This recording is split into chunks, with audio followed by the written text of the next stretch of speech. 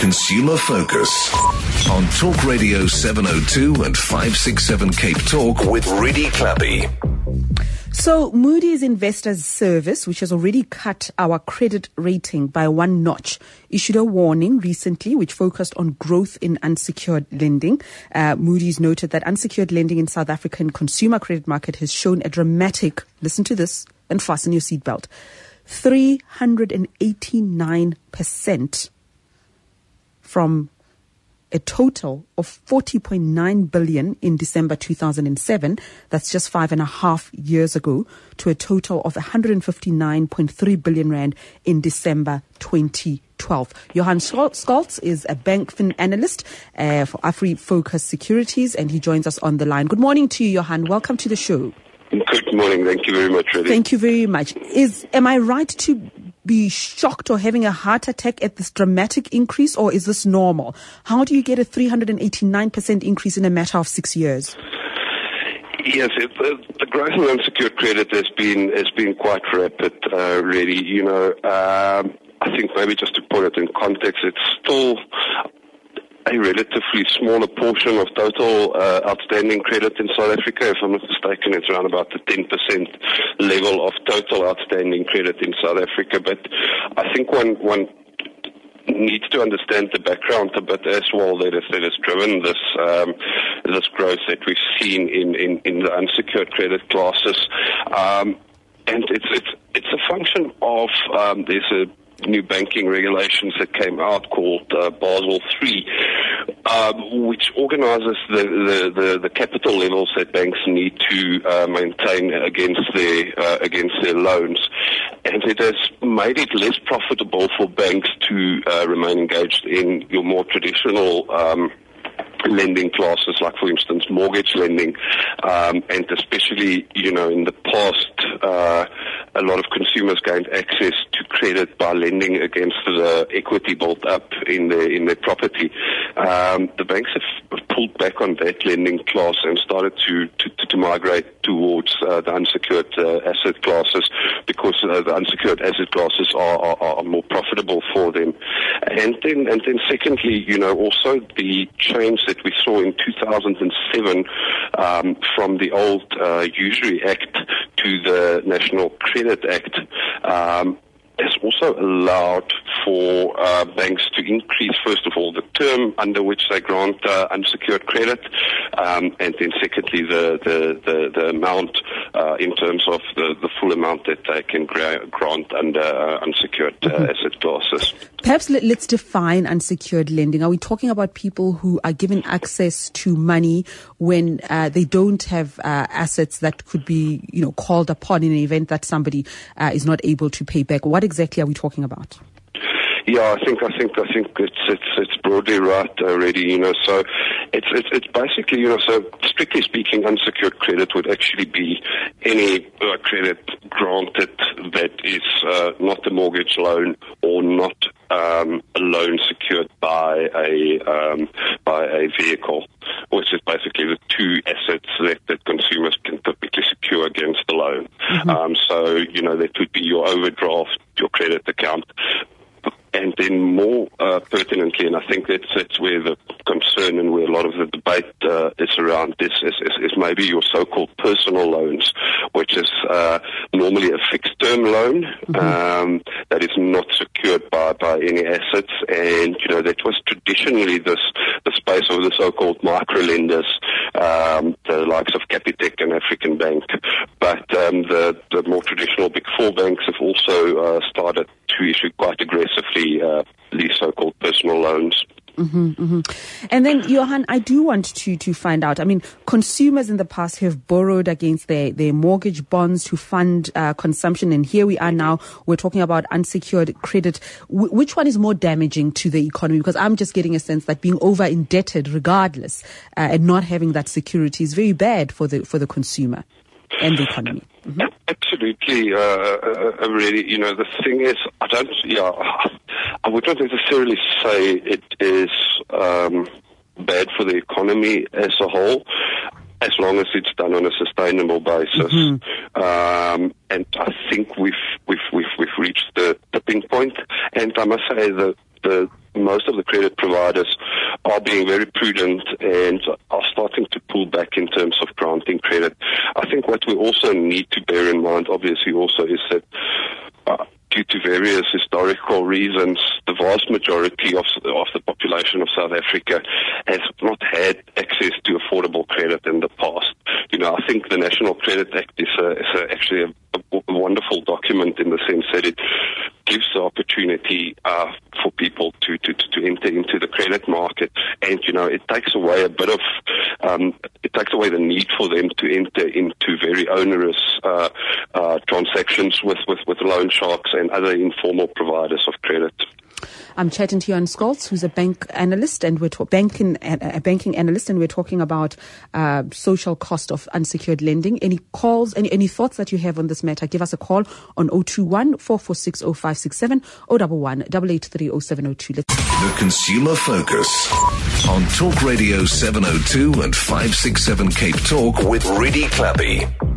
I've been chatting to Johan Scholz, who's a banking analyst with AfriFocus Securities, and we are talking about unsecured lending. Johan, I wonder, can we call it reckless lending, or is there a distinction between reckless lending and unsecured lending? Yeah, no, I think one needs to make the distinction very clearly between the two. I don't think unsecured lending per definition is unsecured, or is reckless, I should say, rather. The fact of the matter remains quite a number of consumers don't have assets to lend against, and the only way that they can gain access to credit would be through the so-called unsecured asset classes. I think where the challenge comes in is once again the fact that a lot of the people are first-time borrowers and don't fully understand the terms of the contract, the terms under which they need to pay back the loan. So I think there's an educational aspect that also needs to happen. Yeah, and the fact that Johan, I'm borrowing, I'm borrowing money against my house or my car or whatever doesn't necessarily mean I'm not being reckless. I can be reckless even Absolutely. Yeah. Okay, let's go to Francois. Francois in Johannesburg. Good morning. Hi, how's it going? Good, thank you. Welcome. Thanks. Yeah, I just want to know why do banks still discriminate against people that's been sequestrated and rehabilitated? Sorry, Francois, I'm just battling to hear a bit there. I said, why do banks discriminate against people that's been sequestrated and rehabilitated? Everybody says you must build up a credit record, but nobody is willing. I mean, if it wasn't for the situation, you would have qualified easily normally for whether it's a credit card or unsecured loan. And yet they say, yeah, but because of your history now, if you look at the Insolvency Act, that once you've been rehabilitated, you are considered to be a new natural person. So how can they then hold that against you? Yeah. That's a very good question, Francois. And what we've seen there is moves underfoot to grant a credit amnesty. At the moment, they're debating in terms of, what level of income, up until what level of income they're going to grant the credit amnesty. Now, under this credit amnesty, they are looking to clear the credit records of people that have been blacklisted and have run into difficulty. And I think you raised a valid point in the sense that, you need to build up a credit record, but obviously for the banks, there's also a risky factor that they build into their pricing, etc., of loans, and they need this information to adequately price for risk. All right, we're battling with the line there, Johan, but just stay on the line for us. Let's see if we can rescue that one. But our lines are open for you on 021 446 0567 011 883 0702, and we're taking your SMSs as well on 31702. I'll tell you what, while we still try to find a better line, because when you doing the kind of program that requires interaction between you and the guest, where you get advice and you get you answer you ask your questions, then we definitely need a great line. We are talking about the social cost of unsecured lending. And I'd like to hear from you, those of you who have been over indebted or are over indebted, do you have a plan of how you get out of that? do you look back and blame the banks or the what do you call them, the credit suppliers for not asking you the right questions at the time? The fact that it was so easy for you to get that loan, when you look back, is that particularly problematic? Or maybe it worked for you. Maybe it worked for you and you were able to patch up. Remember, a lot of our guests always tell us that don't borrow money to pay off another debt. That's the worst thing that you can do. But that we need to have laws that protect you from yourself even. That has been made obvious over many, many years. So this time around, we are hearing that there's growth in unsecured lending. And remember that the fact that there's growth in unsecured lending doesn't mean that reckless lending is not a concern.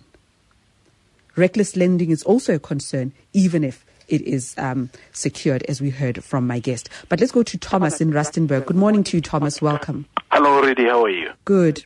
I'm fine, thanks. Reddy, I'm sitting with a dilemma here. I have been placed on ITC with records that I have been servicing all the time. My accounts have been up to date, but the people that I've been servicing the accounts with have just decided on their own to place me on ITC unilaterally, even though the account has been paid in full, whereupon I have to provide now with proof that that has been serviced. And at the same time, with all the payments that have been done onto that account, they receive receipts or fax or whatever that has been arranged that they will receive every month that account is being serviced. How do I go about in doing that? Business should be done in my way. Thomas, if I can step in here, I think first of all you need to realize that you are entitled to one free credit report from the credit bureau. So I'm not 100% sure which credit bureau in this instance your credit providers were using, but they need to inform you about that, and then you have got the right to raise a dispute against the negative or the adverse credit history that they've been submitting. And they need to prove that you were actually in default or whatever the case may be in the instance there. And you know, if it were proven that you were not in default, they must clear your credit history. Mm-hmm. All right, thank you. And did you? So you're saying he's entitled to one free one, so he doesn't have to pay for it. One yeah. per year. One free one per year. Yes. Oh, okay. There you go, Thomas. Let's go to Tammy Sokutu. Tammy, you are the director of African Bank, am I right? Yes, that's correct. Okay, your comment? Just made a comment that unsecured lending has played and continues to play a very positive role in the economy of South Africa because was it not for unsecured credit, it means that a lot of people would actually not be able to improve the quality of their lives. In African Bank, we specialize only on an unsecured lending, and we have lots and lots of testimonies from people who say that they've been to many banks, they couldn't get credit until they came to African Bank, and when they got credit, they could improve their houses, they could take their children to school, they could deal with emergencies, etc., etc. So unsecured lending in and by itself is actually a good thing, provided, as Johannes said, provided that it's responsible lending, not lending that is done recklessly. And also to say that on the education side, it's very important that we as banks, including African Bank, we are embarking on a financial literacy program to ensure that people actually understand in plain English what they are actually getting themselves into, what are the different terminologies that are involved in contracts. Yeah, I couldn't agree more. I think that's exactly what needs to happen. Sorry, Johan, we struggled to hear you there. Can you go through that again, please? Oh, sorry. I'm fully in agreement with those comments. I think it's really a question of education, and that will, I think, prevent any sort of mishaps befalling to consumers. And Tammy, just before I let you go, I mean, I'm taking advantage of your presence here. Do you have a way of measuring at African Bank, a way of measuring the impact that unsecured lending has had on people? I mean, do you have people who'd come back and say, I was able to educate my children even though I don't own a house or I don't own property? And I imagine in turn that child would go make a living and be able to buy a property. Or I don't have a car, I borrowed money, but I was able to get a house or do ABC. You've got that evidence, right? Indeed, Reddy. A number of things. Firstly, we do a research which is done by an independent research house every month. We've been doing it for years now to ask clients of African Bank what they're using their money for. And consistently, something like between 30 and 35% use it for improvement of their house. Another 25% they use it for education. And then it becomes a consolidation of debt, etc., etc. So we measure it that way, but also every year, since 4 years ago, we are conducting road shows around the country where we meet customers. They tell us very proudly, in fact, one customer said, African Bank is like my second husband because I built a house through a loan I got from African Bank when I could not get loan anywhere else. So the whole issue of access to credit to improve the quality of life is very important to those who can access credit otherwise. I have to say that, yes, there would be a concern if most of the credit is used for consumptive purposes. There will be a concern there. But on the other hand, it's important to understand the history of the people who don't have adequate income and low income in South Africa, etc., etc. So I'm very proud to know that we have helped so many millions of people to actually improve the quality of their lives. Okay, lovely. Thank you very much for calling, Tammy. Thanks indeed. Thanks, Rudy. Bye-bye. Llewellyn in Van der Bijl Park, hi. Really, I just want to make a comment that at a young age, thanks to the bank's credit card as well as clothing groups, like clothing accounts, I believe that they were very irresponsible in granting me an enormous credit limit at a young age of 21, where I obviously didn't fully comprehend the responsibilities and so on. So I was over indebted to the tune of about 60,000 Rand at an age of 21, and that was almost ruinous. But what then happened is unsecured lending actually saved me because I was able to make a personal loan to cover the full amount of debt. I paid it off, and luckily I was disciplined enough not to make any more debt in this time, and now I'm free. Now I'm fine again. And if it wasn't for unsecured lending, I mean, it would have been an endless cycle of staying in debt and the debt only becoming larger and larger. But I do realize that it's a risk. If you use a personal loan to pay off other debt, there's obviously the risk. You run the risk of making new debt on top of the debt of the loan, and then it could be disastrous. But luckily I managed to be disciplined enough to pay it off properly, and now I'm financially free. But for about 3-4 years there, I was really struggling, and I think that the banks were irresponsible to grant me that much credit at such a young age.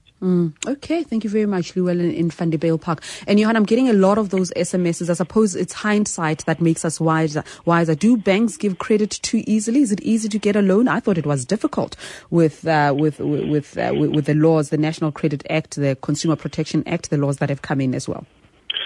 Yeah, under the National Credit Act, the banks have got an obligation, or credit providers, I should say, have got an obligation to ensure that it is not reckless lending and that the consumer would be able to pay it back. But having said that, anecdotally, one do hear quite a lot of these kind of stories where people are being granted credit that they would never be able to actually pay back. I think the thing that one needs to understand here already is also that these kind of things goes in cycles in terms of the bank sometimes freeing up credit and granting credit more easily. They've got various tools in terms of where they score people for credit, and by tweaking some of the parameters that they feed into these models that frees up credit being granted or it pulls back credit being granted. And currently we're in the phase where I think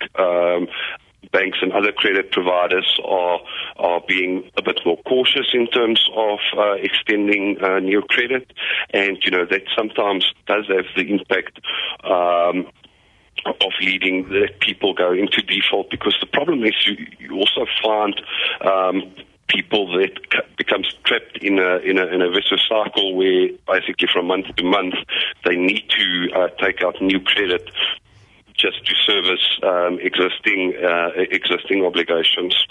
All right. Is it Mongezi in Pinelands? Hi. Yes, really, I'm fully responsible for all the debts that I have. But also, in my case, the banks just make it too easy. I would receive an SMS saying that you can actually apply for an increase in your overdraft or in my loan, and I can do that online or I can do that via cell phone banking. So imagine at the comfort of my home, I can do all these things, and it's just made too easy.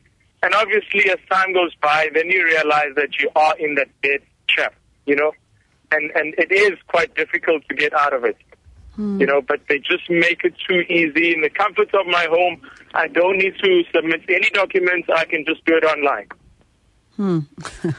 All right, Mongezi, I think that's an issue that we dealt with in the last comment, Johan, unless there's anything else you want to add. Yeah, no, really, I just think, you know, consumers must also take some responsibility, and I think sometimes the first step is that, you know, one must maybe look to prepare a proper budget and, you know, look what your income is and look what your expenses are, and, you know, actually try and save for some things, because what you'll typically find is, you know, some of the typical things that would be financed by personal loans would maybe be clothing or furniture. It is much cheaper to actually buy those items on a cash basis than on a credit basis. Right, we'll carry on with this conversation. Reza, Tony, Edgar, I see your calls. We'll chat to you in a moment. On Talk Radio 702 and 567 Cape Talk with Rudy Clappy. We're chatting unsecured lending with Johan Scholz, who's a banking analyst with AfriFocus Securities. Lots of SMSs coming in and tweets as well. Denai says it's a two-way street. Banks must not overdo it, and consumers must be more responsible and don't incur unsustainable debt. And another SMS from a tweet says, very taxing in terms of high interest rates. Worse, banks are readily offering unsecured loans to struggling consumers. Rendani says, very true. African Bank has helped many families in South Africa, most of whom cannot afford. Let's go to Reza in Cape Town. Good morning.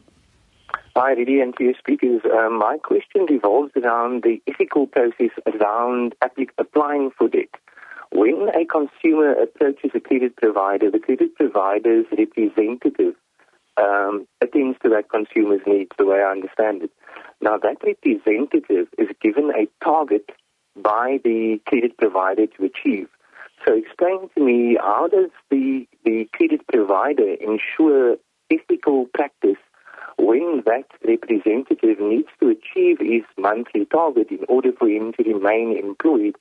How do they ensure that? Because if that process was managed effectively, I think you'd find less consumers and you'd find less people saying that banks are too lenient with regards to credit.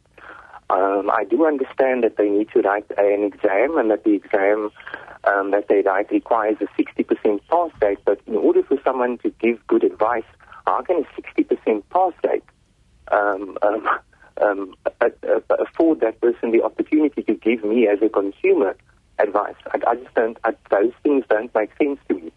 Johan, lots of questions thrown your way. Which one do you want to tackle first? Yeah, you know, I think maybe overarching, you know, like I said earlier, the banks typically, you know, so the bank's representative would not be the person that actually approves the credit. Yeah. It would go through a central, normally it's a model-based principle. So, you know, you'd go through a central credit scoring mechanism for credit to be approved, you know. So it's not really in the hands of the representative or the salesperson of the credit provider. I have a tweet here, Johan. Someone says, is it true that if my loan is unsecured, then I'm under no obligation to pay the full amount?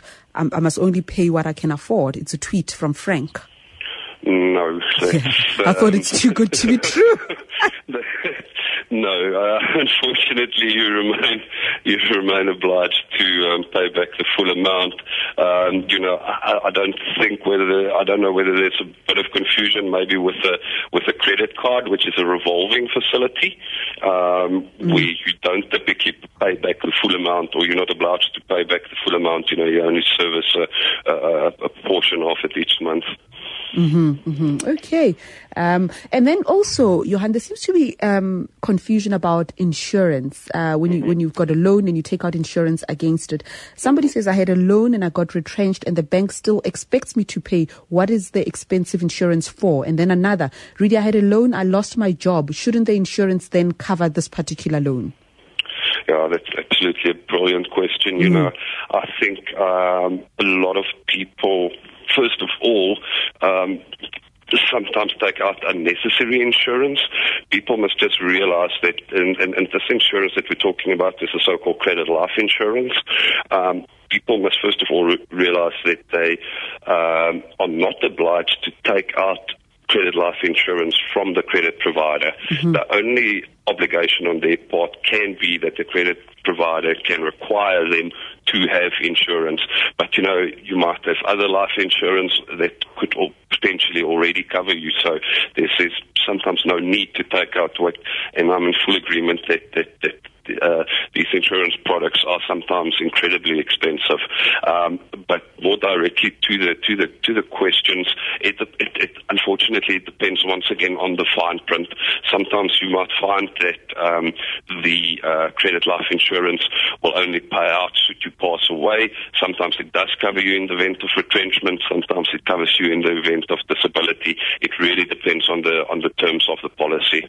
Okay, all right. And let's go to Tony in Simonstown. You are editor of a financial magazine? Yes, how are you, Rudy? Very well, thank you, Tony. Your comments? Very good.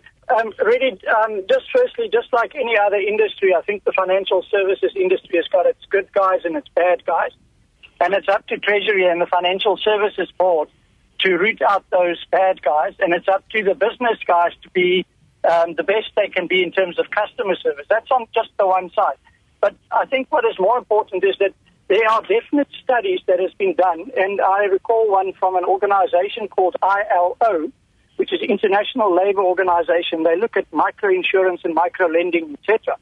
And what was important there was that they found a definite correlation between access to unsecured lending and the development of the country and the development of the poor in a particular country. So the access to that loans without having security actually leads to people bettering their lives if it is done correctly and if it's implemented correctly. And this research was done in developing countries, not developed countries. So there's a definite benefit if we can just harness this properly. And it depends on the businesses as well as on the authorities to actually get this right. Okay, Johan? Yeah, absolutely. And I think maybe I think something that we haven't really touched on, it's sometimes also the purpose of what the credit is being used for. If it purely goes towards the day-to-day expenses, consumption, expensive clothes and furniture, I don't really think you're actually bettering yourself. But in terms of using it towards education, etc., I think it's a very valid point that there is definitely a positive aspect coming through from unsecured credit, and especially in South Africa, where due to historical reasons, we sit with the unfortunate situation that the vast majority of our people don't own the property that they're staying on, and as such don't really have any other means of obtaining credit. Anthony in Cape Town, hi. Morning, Rudy. Rudy, my question to your comment is that I have my own business, and I find it's quite frustrating that a lot of times these guys get these garnishes put on them. And the companies obviously, I think, are a wealth of information to all these micro lenders and these banks. If only they would take the time to actually contact the companies that they're obviously going to check up to see if they're employed by them and they're obviously earning from them, and to actually check up if they have other garnishes that the companies are already paying. So the question I'm really asking is, why don't the micro lenders contact the companies first and get their permission to give them the credit that they're possibly requesting from the specific banks or suppliers. Johan, what do you think of that? Privacy and all of that. Yeah. Anthony, I don't think that it would be ethical for the credit providers. There's obviously a obligation on their part to maintain confidence in the consumer, so they can't really approach his employer. But what I can say is, that the whole garnishee or emolument detachment order, to give it its full name, process is under investigation by Treasury and the FSB. And I would not be surprised to see some legislation coming out at some stage to reform that process, because I think your frustration in terms of the administrative burden that it's placing on you is shared by a lot of employers out there. All right. Thank you very much. Stay on the line for us, Johan. We've got a few more calls, Edgar and Roger, and then we'll be wrapping up in a second. Chatting to Johan Scholtz, banking analyst with AfriFocus Securities, taking the last few calls and SMSs for him. We have been talking about unsecured lending, a very interesting debate or discussion also happening on Twitter. Let's go to Edgar. Edgar in Boysons, thank you for your patience. Welcome. Hello. Yes, hi. Your comment, please. Hello, hi, can you hear me? We can hear you, Edgar. What do you want to ask? Sure. I just want to find out here. I've been considered high risk. I'm an entrepreneur. I'm a business owner.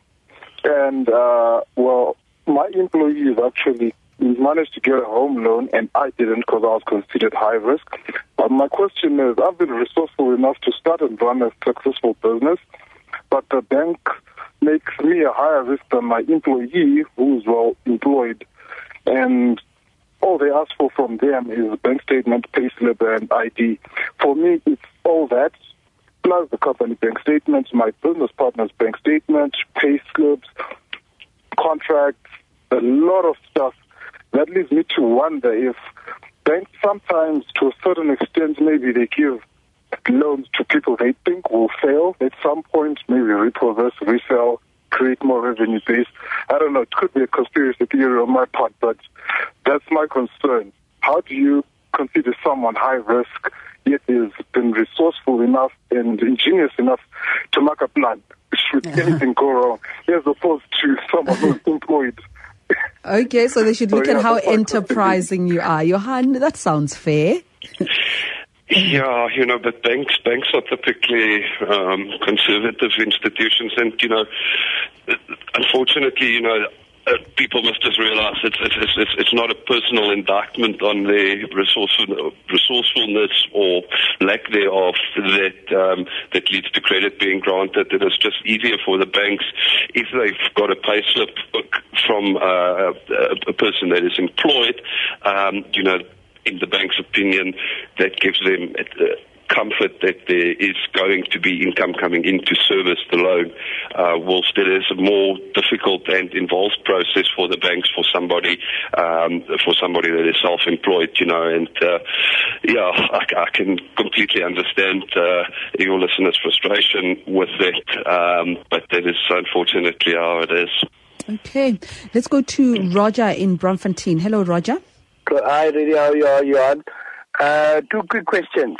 I've been unemployed for 8 months. I fell in arrears with my bond, and I've finally caught up where I'm paying off the capital, and I still have a judgment against me, and it's a stumbling block for me. The second one is, will I be able to qualify for the amnesty that we're getting or sometime when it comes through? Okay.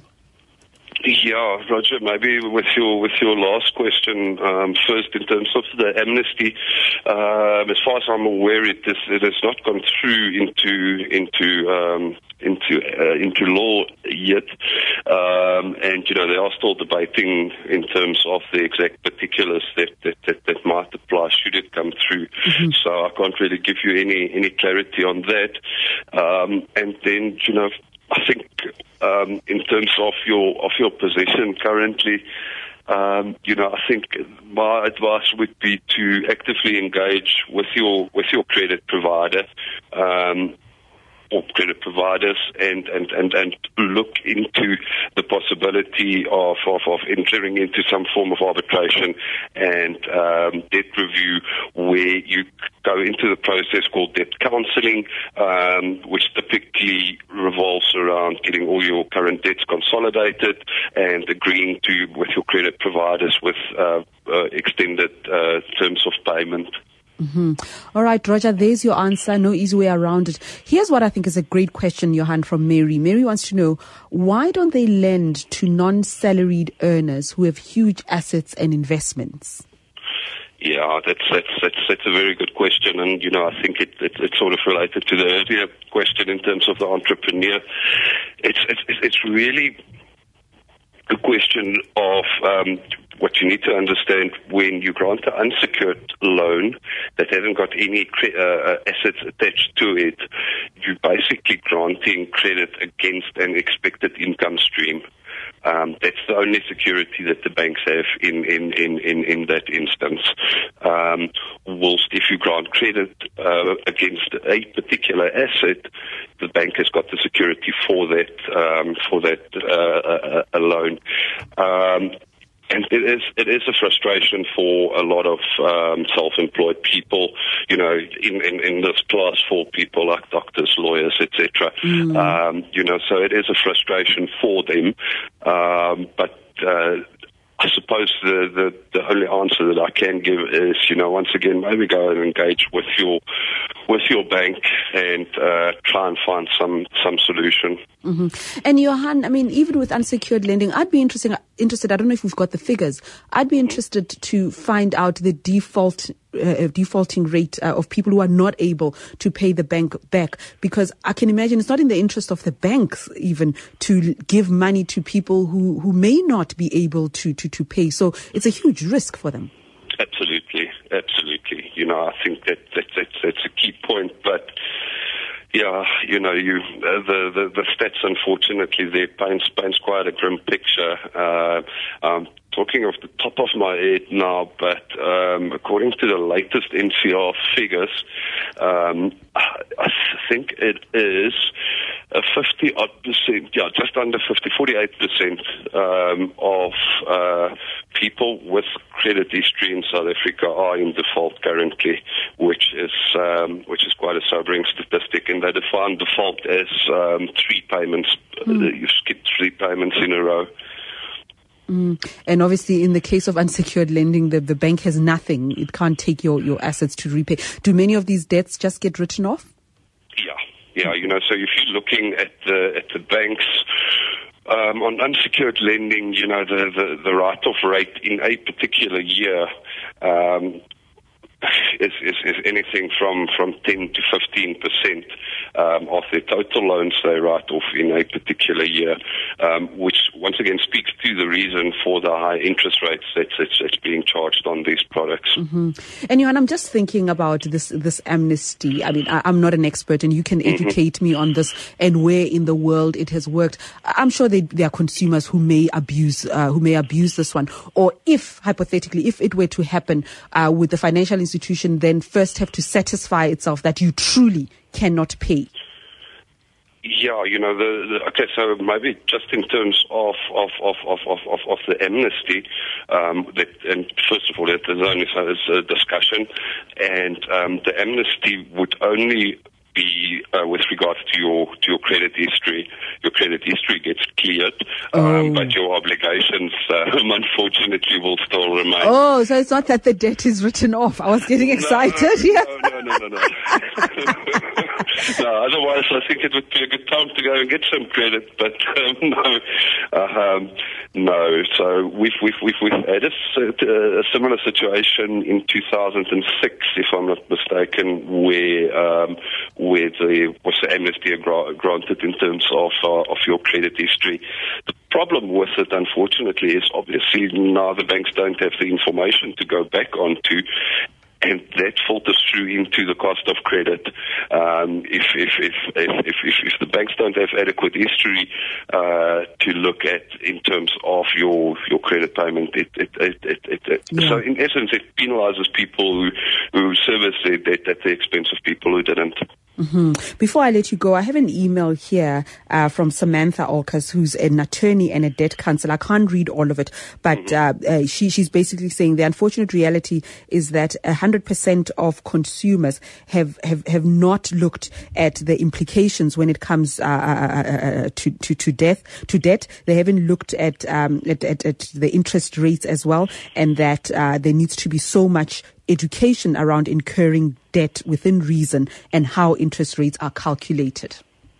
Yeah, I couldn't agree more with those comments. I think people that should be the first step. Go and get as much information as you possibly can.